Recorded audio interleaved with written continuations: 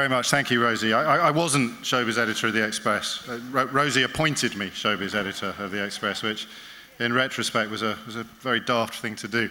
Let me begin by apologising in advance. I routinely inflict 3 20-minute monologues on my radio audience every day, so the discipline of doing this in 15 minutes is something I'm quite excited about. And let me also apologise for essentially talking about myself. I was worried that it might be immodest, but my wife pointed out that I've just published a book called How to Be Right, so I don't really get to stand in front of you and apologise for essentially talking about myself, because what's happened in the last 14 years or so as a radio phone-in host is I've gone from talking almost exclusively about potholes and parking tickets to being featured on the front of last week's New York Times International edition as some sort of unintentional anecdote to Brexit and a lot of what has been filed under fake news. So to begin at the beginning, people often think that it's easy or that the most important thing about a radio phone is making the phones ring.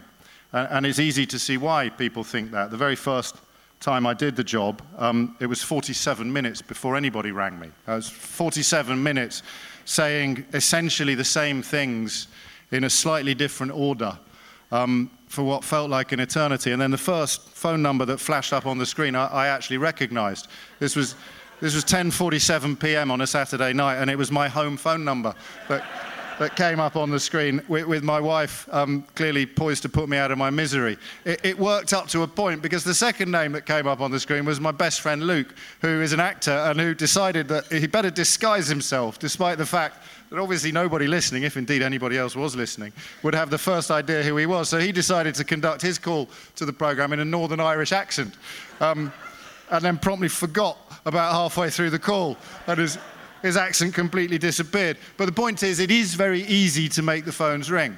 Well, all you need to do, for example, is say, is there anybody old out there feeling poorly? Or has anyone ever had a parking ticket that they feel was really unjust?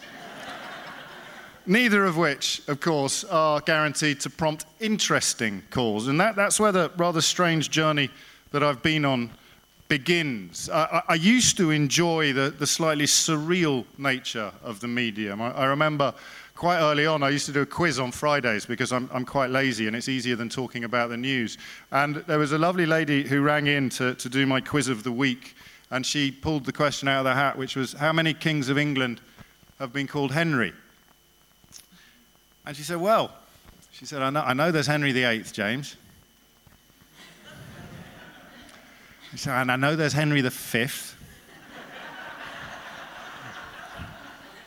Is it 3?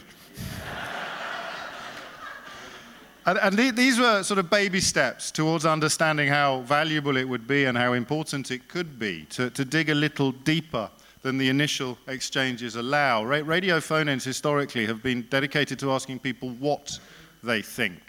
And somewhat sadly, in the sort of 20 years, 25 years that I've been in the media, I think an awful lot of the rest of the industry has fallen into the trap of asking people what they think, not why they think it.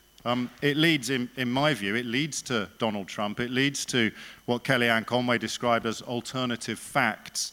And it leads also to some of the negatives of Brexit. I'm not here to proselytise about why I think it's an absolutely disastrous decision that the country has taken. I'm here to understand why people are arguing that that black is white, why people are now seeking to persuade themselves of things that 2.5 years ago they knew not to be true. And I think it's linked to this notion of false equivalence. I think that if we were in sort of 16th century Florence and we were discussing heliocentrism, the way things have shaken down on the BBC in particular and in the rest of the media over the last few years is I would introduce you, and when I was presenting Newsnight, I came fairly close to encounters like this. I would introduce you to my right to Mr. Galileo Galilei, who is here with his star charts and his planetary diagrams, and indeed the telescope that he borrowed off Nicholas Copernicus and has used to demonstrate beyond any doubt that the Earth revolves around the sun and not the other way around. And then, having given Mr. Galileo Galilei 10 minutes of time and attention, I'd be duty-bound under BBC impartiality as it currently stands to turn to Mr. Nigello Lorsini, who would have absolutely no evidence.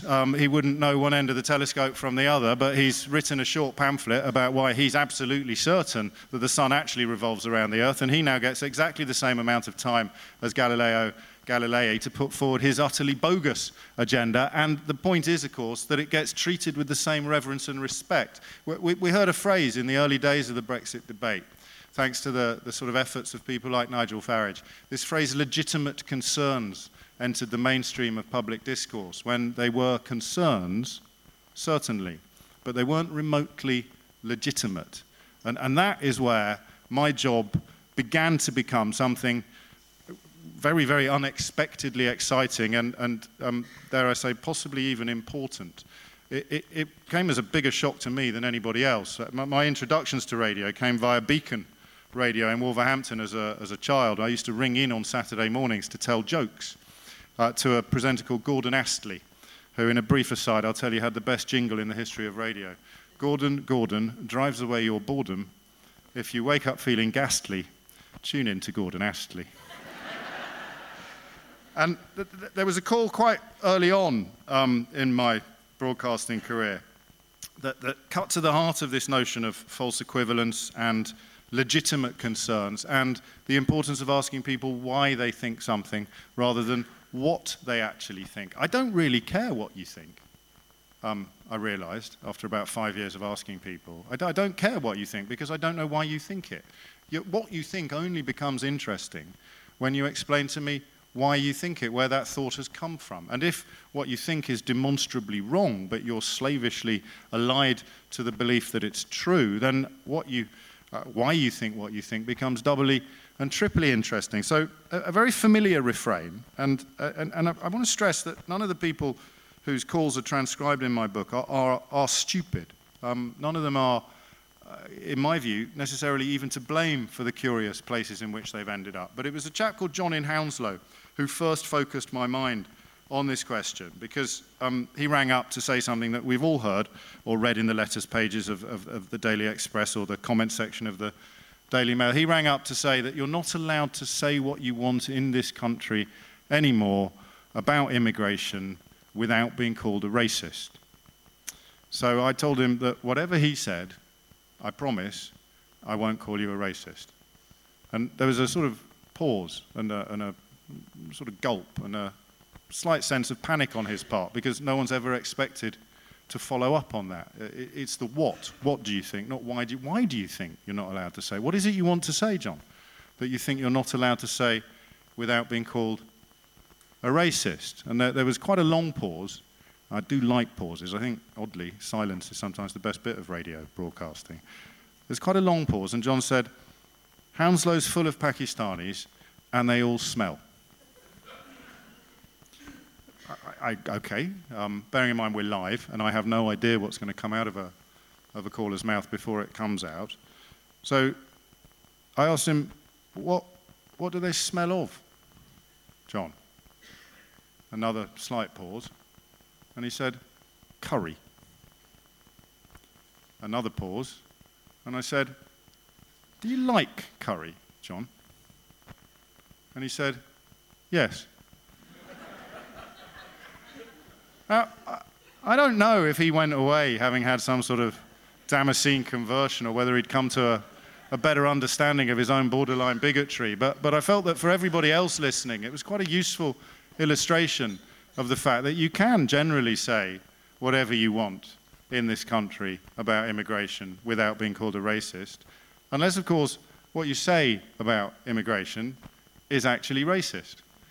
This culminated a few years later in an interview I did with Nigel Farage, in which I reminded him of some comments he'd made about people speaking foreign on trains, something that he felt very passionate about and had clearly sort of erected a maypole around which many people danced, the kind of people who feel that you're not allowed to say what you want about immigration in this country without being called a racist. And I very simply said to him, what language does your wife speak to your children at home? And he said, well, German.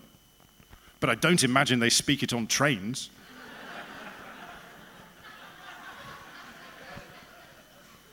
And again, you find yourself realizing that what we've allowed to be described as legitimate concerns are nothing of the kind. This notion that we inhabitants, I'll take a punt on the postcode that I'm in tonight and say that we inhabitants of a metropolitan liberal bubble are somehow blind to the realities of immigration, somehow blind to the negatives of it, is probably the biggest lie or the biggest misconception that's been allowed to go unchecked. And of course, it's largely launched by people who are a million miles away from the experience of ordinary voters. The German media reports today on Angela Merkel's amnesty for 1 million refugees, and just as in this country, but again criminally underreported, the areas where refugees have been successfully assimilated are the areas that are least negative about Angela Merkel's decision to invite refugees into Germany. The areas where you can't see a refugee for love nor money, they're the areas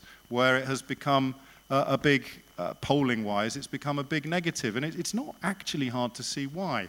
The conclusion of my book was supposed to make suggestions as to how things could be improved for the future. And I'd submitted my final, I thought, draft when containing the suggestion that we needed to see Paul Dacre removed from the editorship of the Daily Mail and the ludicrous website InfoWars removed from YouTube, both of which happened about a week before the book went to the press. So I had to rewrite the conclusion, and I mention that because the people who are fearful of immigration, fearful of refugees, they never mean people. After the Brexit vote, the number of calls I took from foreigners, from European Union citizens saying that their colleagues, their friends, in some cases their family members who'd voted to leave had said to them, "Oh no, I don't mean you. I didn't mean you." And you say, well, who did you mean? And they meant the focus of the legitimate concerns. They make the faceless, the unidentified, the hordes, to coin one of David Cameron's many unfortunate phrases. They didn't mean real people. They meant rhetorical flourishes. They meant vote-winning slogans and fatuous asides thrown out by people like Boris Johnson and Nigel Farage in pursuit of fame and fortune. And it leads to some very, very strange places. But it also leads to some positive ones. There's a little exchange here with a chap called Ray, who rang me to say, "I was just listening to what you said about the internet melting our brains, and I wanted to tell you what happened to me. I don't really know any Muslims, but I started reading stuff online a few months ago, the EDL and that, and the more I read, the angrier I got." I said, "Angry about what, Ray?" He said, "Angry about these people pouncing off us while plotting to kill us." I said, "Wow." He said, "I know, but they'd back it up, James, by quoting bits of the Quran or the Hadiths and kind of prove all their points about Muslims without ever actually talking to any." I said, "So what happened?" And Ray said, "My wife told me to stop." I said, "What do you mean?" He said, "I was getting angry with her, mate. I was getting angry with the family, with everyone. I'd start trying to convince everyone that we were under siege and they just couldn't see it. The wife said I was making myself ill and making her unhappy, and she told me to leave the laptop under the sofa for a month." What happened, Ray? I was sorted in less than a week, James. I never look at that stuff anymore, and I couldn't be happier. Another example of really where journalism has let us all down. This is a chap called Andrew who rang in to tell me that you can't celebrate Christmas in this country anymore. I said, "Really?" He said, "Yes." I said, "Where?" He said, "Anywhere, in public." And it turned out that he'd believed the story about Winterval.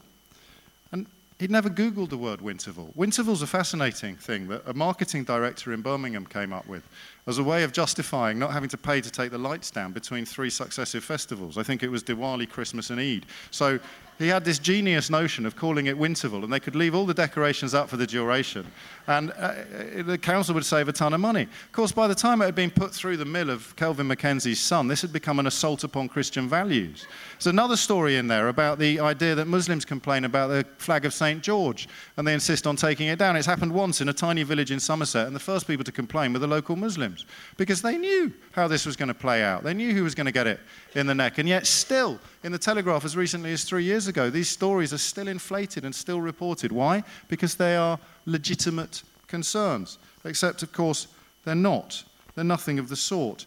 And this is where it leads. Jack in Croydon was frightened of a balloon. Frightened of a big orange balloon depicted Donald Trump that was, of course, flown above Parliament Green during his last visit. And so furious was Jack in Croydon that he rang in to tell me he was going to take his drone down to Westminster and fly it deliberately into the balloon. And it was funny for a while, until I asked him what was wrong with mocking politicians. I said to him, surely it's a good idea to mock politicians. He said, no, not really. I said, really? You don't think any politician should be mocked, Jack? What about mocking disabled journalists? Where do you stand on that? Because Jack, of course, was a Trump fan. And then something really weird happened. You will probably be aware that Serge Kovaleski of the New York Times has an impairment that visibly affects the flexibility and the movement of his arms. Donald Trump singled him out for ridicule during a rally in South Carolina. He said, you've got to see this guy, and then started jerking his arms spasmodically. Here's Jack in Croydon in 2018. His answer to my question, where do you stand on the abuse of disabled people? Well, where do you stand on fake news, James? I said, I'm passionately opposed to it, but you can't answer a question with a question. I can't do it, James. Sorry, I can't answer fake questions with fake answers. Sorry, mate. It's not a fake question. How do you feel about the mocking of disabled journalists? He replied, fake news. I said, but we've seen the pictures, Jack. Fake news. So the pictures are fake? Fake news. Okay, so how about the mocking of Gold Star families? Gold Star families, again, fake news. You've seen it on your screen, Jack. I've seen it on my screen, mate. Fake news. How do you know the story about the balloon isn't fake? Why have you chosen to believe this? You're going nuts about it, and I know why. Jack, I think it's funny. I'm not going nuts about it. I'm giggling. You're the one who's phoned me about a giant balloon. I don't think you've phoned me before. I just want to know why. Because it's pathetic, James. I really cannot understand why you just keep attacking Donald Trump. Give me some real facts, he said, and then we can talk about them. I said, I just did. He mocks disabled journalists. He boasts about sexually assaulting women. He's a multiple bankrupt. Fake news. He mocked the parents of a Gold Star soldier. Fake news, fake news. And we called an end to the call. And I suspect that until we start recognizing that legitimate concerns are not legitimate concerns, and still we start recognizing from, I'm afraid, the top of the BBC down, I say that with a nod to one of the later speakers this evening, that false equivalence is not equivalence, that balance is not putting a liar on the same television program as somebody telling uncomfortable truths. And I suspect that until we start pointing out that there is news and then there is falsehood, there are going to be a lot more Jacks, which is great for my career, not so good for my soul. Thank you very much.